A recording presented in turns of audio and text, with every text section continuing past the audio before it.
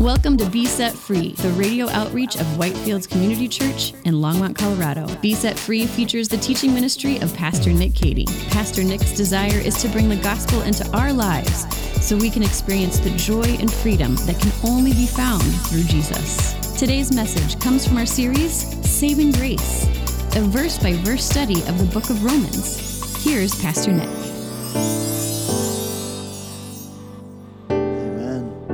We are going to be studying Romans. We're in our study. We've been doing a verse-by-verse study of the book of Romans that we call Saving Grace.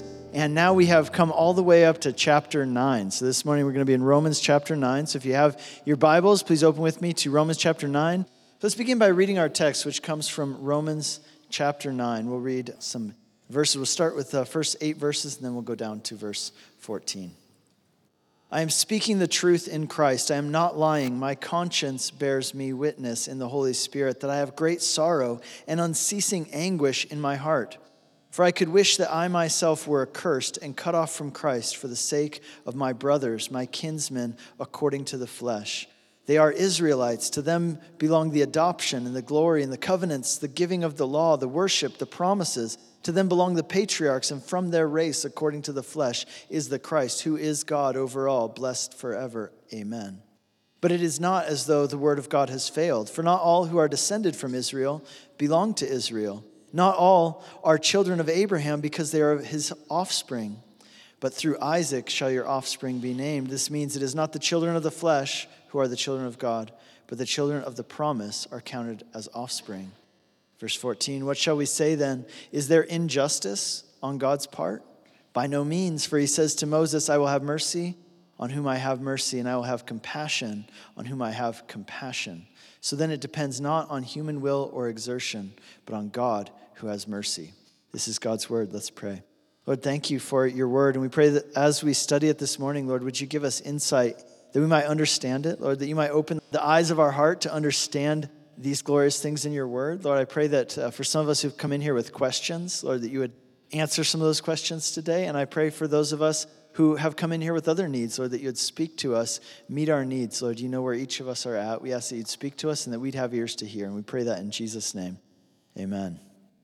So how many times have you heard somebody protest with these words? They say, that's not fair. I have kids, and if you have kids, then you probably hear that a lot, right? Like I hear my kids talking to each other, and I always hear them in the other room, and then one of them saying to the other one, that's not fair. So we all have this innate sense that there should be fairness, there should be rightness in the world. And if your parents were anything like my parents, and then of course I do this to my kids, when they say, that's not fair, I like to tell them, well, life's not fair, so get used to it, because that's what my parents told me. Now, while that's true, that life's not fair, it's not very satisfying to get that response, is it? Because all of us, we have this innate desire for things to be fair, for them to be right, for them to be equitable. And so, although it's true that the world isn't fair, it's not very satisfying to get that answer.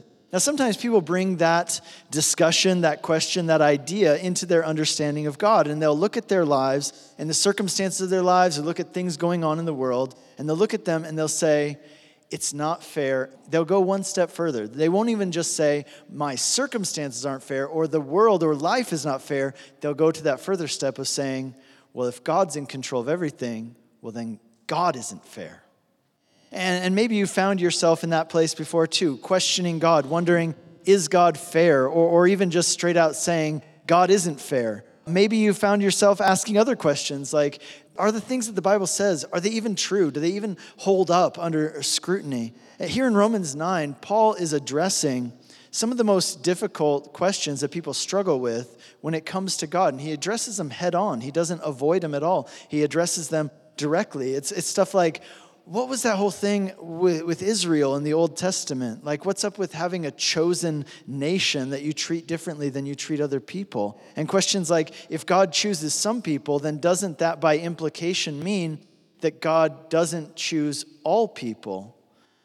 Or if God is in control of everything, then how much freedom do we actually have, right? Like if God is sovereign and he's in control of all things, then how much freedom do we have, and how much responsibility do we have for our own actions if God is really in control? So the title of today's message is Chosen by God. And this is the first part of a 3-part kind of mini-series within our series that we're going to do. because that's really what we have here. Verses 9, 10, and 11 deal with the question of Israel. And each chapter kind of deals with it from a little bit different angle. So over the next couple of weeks, we're going to be looking at chapters 9, 10, and 11 as we journey through Romans. And the key to understanding this section is it's all about understanding Israel. So think about it like that. Understanding Israel. And today our message is about Israel as God's chosen people. What does it mean for us that Israel was chosen? What does it mean for us that we're chosen? How do we understand this whole idea of God choosing?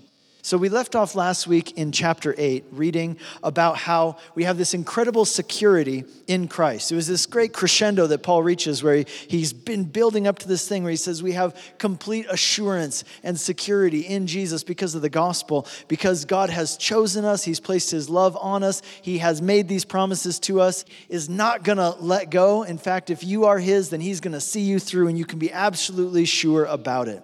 And that's so encouraging. We talked about it last week. We got so much feedback. People coming and saying, that was just so encouraging. But here's the other part of that. It brings up a lot of questions, doesn't it?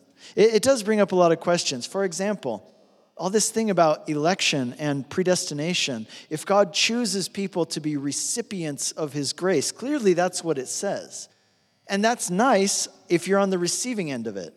But is it really fair, is the question that people ask. Because by saying that God chose some people, doesn't that mean by implication that there are other people that he didn't choose? Or someone might read this and they might say, well, I'm not a Christian, so are you trying to say that God has not chosen me? See, there's another question too, and it's this whole question about the Jewish people. The Old Testament seems to be all about how the Jews are God's chosen people. But now it kind of seems like that's maybe not the case, and God is into Christians and not Jews now.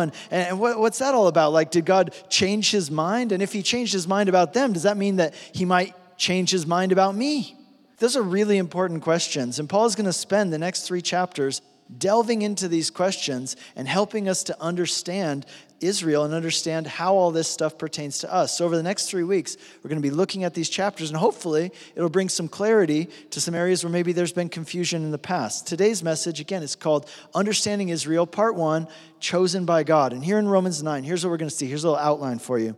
First of all, we're going to talk about God's heart for lost people. God's heart for lost people. Secondly, we're going to talk about some honest questions about God. Some honest questions about God. And thirdly, why God is beyond fair and worthy of worship. So why God is beyond fair and worthy of our worship. So let's begin by talking about God's heart for lost people. Notice how Paul begins this section in verses 1 and 2. He says he is having great sorrow and unceasing anguish in his heart. Now, what a contrast that is from where we left off in chapter 8, right? Like in chapter 8, where we left off, Paul was triumphant, he was hopeful, he was full of joy, and now we go to the very next verse here in chapter 9, and all of a sudden now Paul is distressed and upset and sad. What is Paul so upset about, especially after all the great things that he talked about in Romans chapter 8? Now we come to Romans 9. What could have him so upset? Well, he tells us in verse 3, he says, "For I wish that I myself could be accursed and cut off from Christ for the sake of my brothers, my kinsmen, according to the flesh." See, even though Paul is confident and rejoicing in his own salvation, at the same time, he is heartbroken and sorrowful over the fact that his countrymen, the Jewish people, have in large part rejected Jesus. Now, don't be confused and think that all Jewish people rejected Jesus. That's certainly not the case. The book of Acts tells us the story of the earliest days of Christianity and tells us that in those days, so many Jewish people were coming to faith in Jesus and embracing him as their Messiah. One of my favorite verses is in Acts chapter 6, where it says that many of the priests were becoming Christians. And I figure if anybody amongst the Jews should have become a Christian and received Jesus as a Messiah, it should have been the priests, because they were the ones really in the weeds of Judaism. They knew the stuff better than anybody. So that encourages me when I see that a lot of the priests were converting to Christianity or accepting Jesus. It encourages me that I must be on the right track too. But the point is the book of Acts tells us that very many people were receiving Jesus amongst the Jews. So it's not that all Jewish people had rejected Jesus. Paul himself is Jewish and he put his faith in Jesus.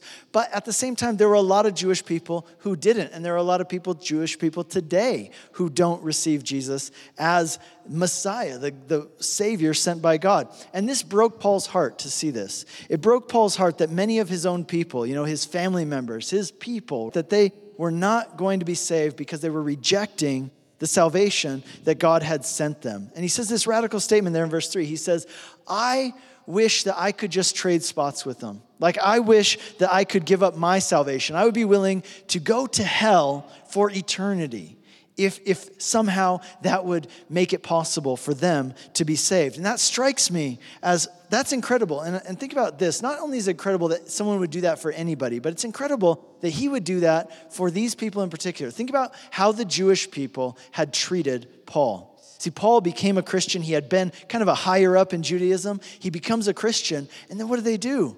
They try to assassinate him. They try to kill him. Maybe you remember the story. There was a time where he had to be lowered down in a basket from a rope from a city wall in Damascus because people are trying to kill him. Right? These are the people who tracked him down, beat him up, followed him from city to city and harassed him. They lied about him. They slandered him. They spread rumors about him. They later on got him put in jail. Right? These people, and Paul says, I love those guys. How do you love people who do that to you? How do you have that kind of love? How do you have that kind of heart? Well, here's how. It's the heart of Jesus, right? Jesus, as he hangs on the cross, he's praying for the people who just whipped him and beat him and nailed him to a tree. He says, Father, forgive them. They don't understand what they're doing, right? It's the heart of Jesus who gave up his life as a ransom for ours. He took on the curse so that we could receive the blessing. He took on the curse of our sin and death so that we could receive the blessings of forgiveness and eternal life and redemption and grace and a relationship with God. He was blotted out so that our names could be written into the book of life. And when you really understand that that is how God has loved you and that is what God has done for you, it changes how you think about other people. Especially those people who you tend to think of as your enemies. Because if God loved you when you were an enemy of his, then how should you then relate to those who are enemies of yours? And what happens is, as you begin to love your enemies, as you begin to pray for those who persecute you, you know what happens? Pretty soon, at least in your mind, they cease to be enemies. They might still think of you that way, but you begin to develop this love for them as you pray for them and as you bless them. That's the effect, that's the dynamic of loving and blessing and praying for someone, is that they cease to be your enemy. You begin to see them and have this love in your heart for them, like Paul did for the Jewish people. He didn't see them as enemies. Are you looking for a resource to help you answer some of the most difficult questions about God in the Bible? Then we've got good news for you. Pastor Nick has written a book called The God I Won't Believe In, Facing 9 Common Barriers to Embracing Christianity. In this book, Pastor Nick deals directly with some of the biggest questions people struggle with, such as how a loving God can allow innocent people to suffer, whether God condoned genocide in the Old Testament, or whether the Bible encourages the suppression of women and minorities. Does the Bible really say that some kinds of love are wrong? And is there any actual proof that God exists or that the Bible is trustworthy? Pastor Nick addresses these topics and more in this book, which is a great resource for anyone who wrestles with doubts or has concerns about these topics. And it is a great resource for those who want to help others who have questions about these topics. So to purchase this book, search for The God I Won't Believe In, Facing 9 Common Barriers to Christianity, wherever books are sold, or visit nickcady.org. To celebrate the release of this book, we are offering a free copy of the book as our gift to any of our listeners who make a donation of any amount to support Be Set Free Radio at besetfreeradio.com. And now, back to today's message. He saw them as people he dearly loved in spite of everything they had done to him. And that's what happens. The more you realize, the more you stew in the fact that of what Jesus has done for you, the more you come to share God's heart for lost people. Paul says an interesting thing in 2 Corinthians chapter 5. He says there in 2 Corinthians 5:16, he says, from now on, we make it our goal to no longer see anyone or view anyone according to the flesh. We make it our goal to no longer view anyone according to the flesh. What he's saying is this: I want to see people not the way that the world sees them or the world identifies them or what the labels that the world calls them. I want to see people the way that God sees people. I want to think about people and feel about people the way that God thinks and feels about people. And truly what Paul says here in verse 3, this is the heart of God towards lost people. If only I could trade places with them. If only I could be accursed so that they could be saved. That is something that Paul wished he could do, but ultimately he couldn't. But it is exactly what Jesus did for us. And so I want to encourage you to ask God to help you to do the same thing, to see people the way that he sees them. Ask God to give you his heart for other people, for lost people, even people who you might consider enemies. Secondly, let's talk about this, some honest questions about God. And this is really the biggest chunk here. Some honest questions about God. In verse 4, starting in verse 4, Paul reminds us of some of the promises and privileges that the Jewish people uniquely had as God's chosen people. And he lists 8 specific things. He says, they are the Israelites. To them belong the adoption, the glory, the covenants, the giving of the law, the worship, the promises. To them belong the patriarchs, and from their race, according to the flesh, is the Christ, who is God over all, blessed forever. Amen. In other words, the Jewish people had an incredible head start on everybody else when it came to knowing God, when it came to receiving the Messiah, the Savior that God had promised and brought into the world. God revealed himself to these people. He chose them, right? He had a special relationship with them. And when the Messiah came, he came to them. He walked their streets. He visited their towns. He spoke their language. If anybody should have received the Messiah, it should have been them. And yet, there were so many who didn't. And now we come to the New Testament, and it seems that whereas in the Old Testament, God was really into the Jews, now he seems to be really into the Christians and not so much into the Jews. And this brings up a lot of questions. And before we get into those questions, I want to show you something in verse 5, kind of as a side note, but it's an important one. Notice what it says, how Paul describes Jesus. He says, he is the Christ who is God over all, blessed forever. Amen. So this is one of the most simple and clearest statements in all of the Bible about Jesus being God. So if anybody ever asks you, hey, where in the Bible does it say that Jesus is God? This is a good place to bring them and show them. Romans chapter 9, verse 5, because it states very simply, very clearly, there's really no way around it. It is stating that Jesus Christ is God. Now, maybe you're here today, or maybe you know people, and they would say, I admire Jesus as a great teacher, as a great example, as a historical figure, as a noble martyr. Sometimes I even ask myself, what would Jesus do in this situation? And that's good, but it is important that you understand who Jesus was. And this makes it very clear, straightforward, black and white. Jesus was God come to earth to save us.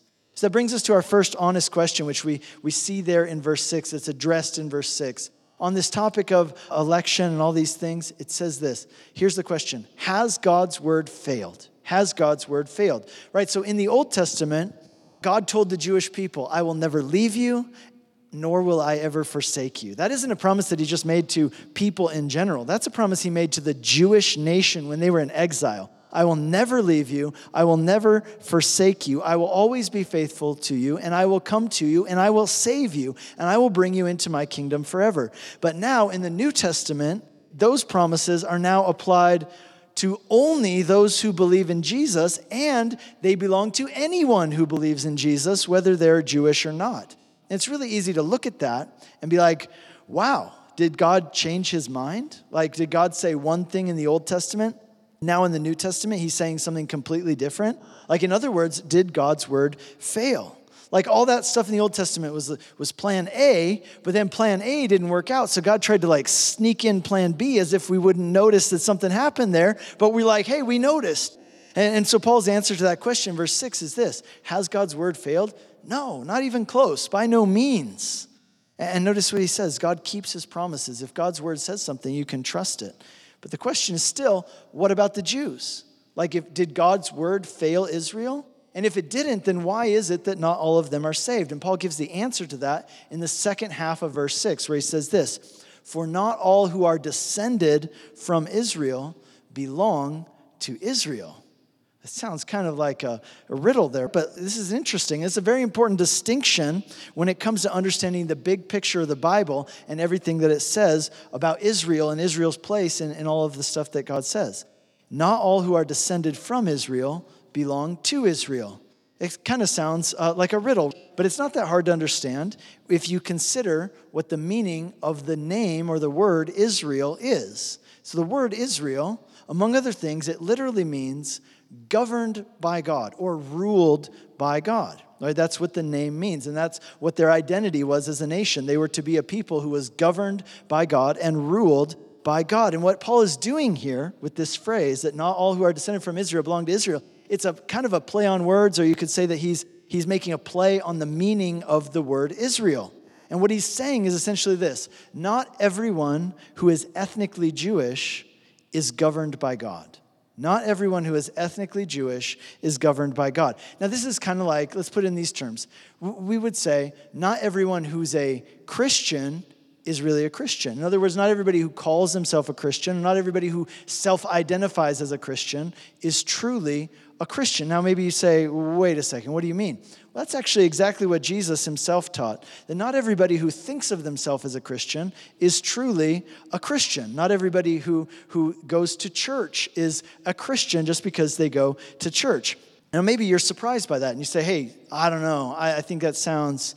I don't know. I'm kind of offended that you would even say that. Like, who are you to judge whether or not somebody's a Christian? Well, first of all, I'm not anybody to judge whether somebody's a Christian. That's between them and God. But I'll just say this. If you're offended by that, then know this. I was offended by it too. The first time I remember somebody said that to me, and I'll tell you the story. I was in high school, and let's put it this way.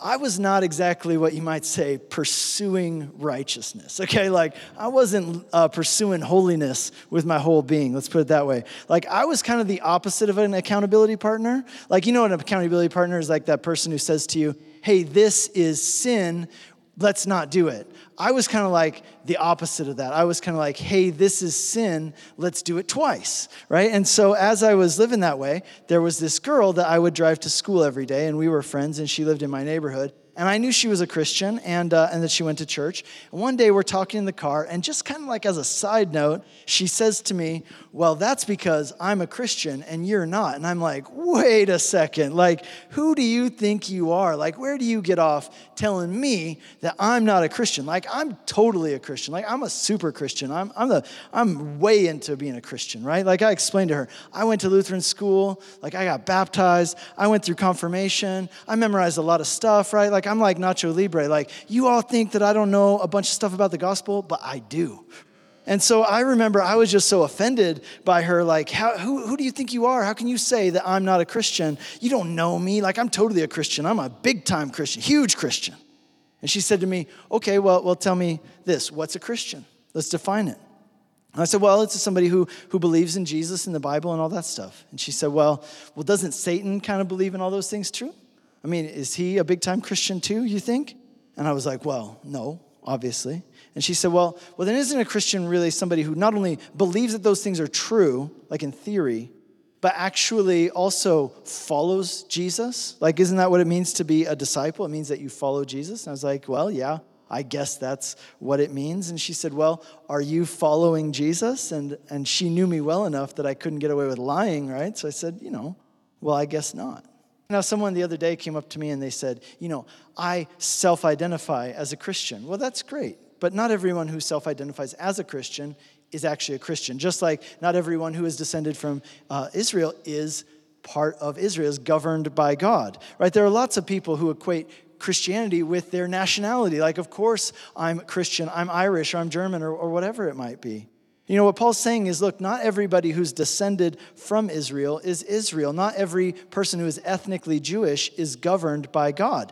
Not every person who's descended from Abraham is part of God's chosen people. And you might say, wait a second, I don't know. Does this really, what you're saying, does this really hold up? Like, are you just making this up? No, here's what he says. He says, not only is it that not every person who's ethnically descended from Abraham is truly part of Israel, the true Israel of God. But also there are many people who are not descended from Abraham ethnically, who have been grafted in to God's chosen people. Now, in order to prove his point that this isn't just something he's making up, what he does next is he gives 3 examples from the Old Testament to prove his point and to show that this is indeed the case. His first example is found in verses 7 and 8. We read it earlier.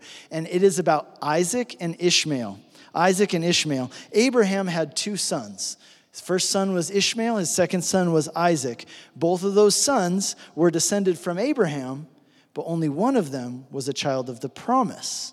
Only one of them became part of the nation that God was building, this chosen people, and that was Isaac, right? And so Isaac became part of God's chosen people, and Ishmael didn't, even though both of them were descended from Abraham. His second example is in verse 10, Jacob and Esau.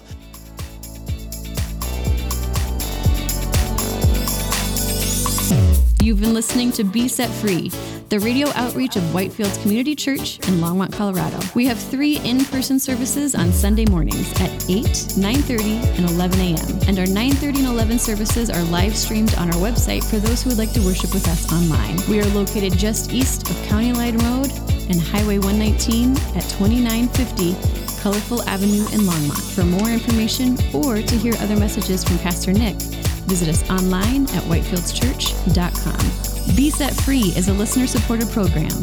If you have been blessed by this message and would like to support this ministry, you can send a donation via check to 2950 Colorful Avenue, Longmont, Colorado, 80504, or donate online at besetfreeradio.com.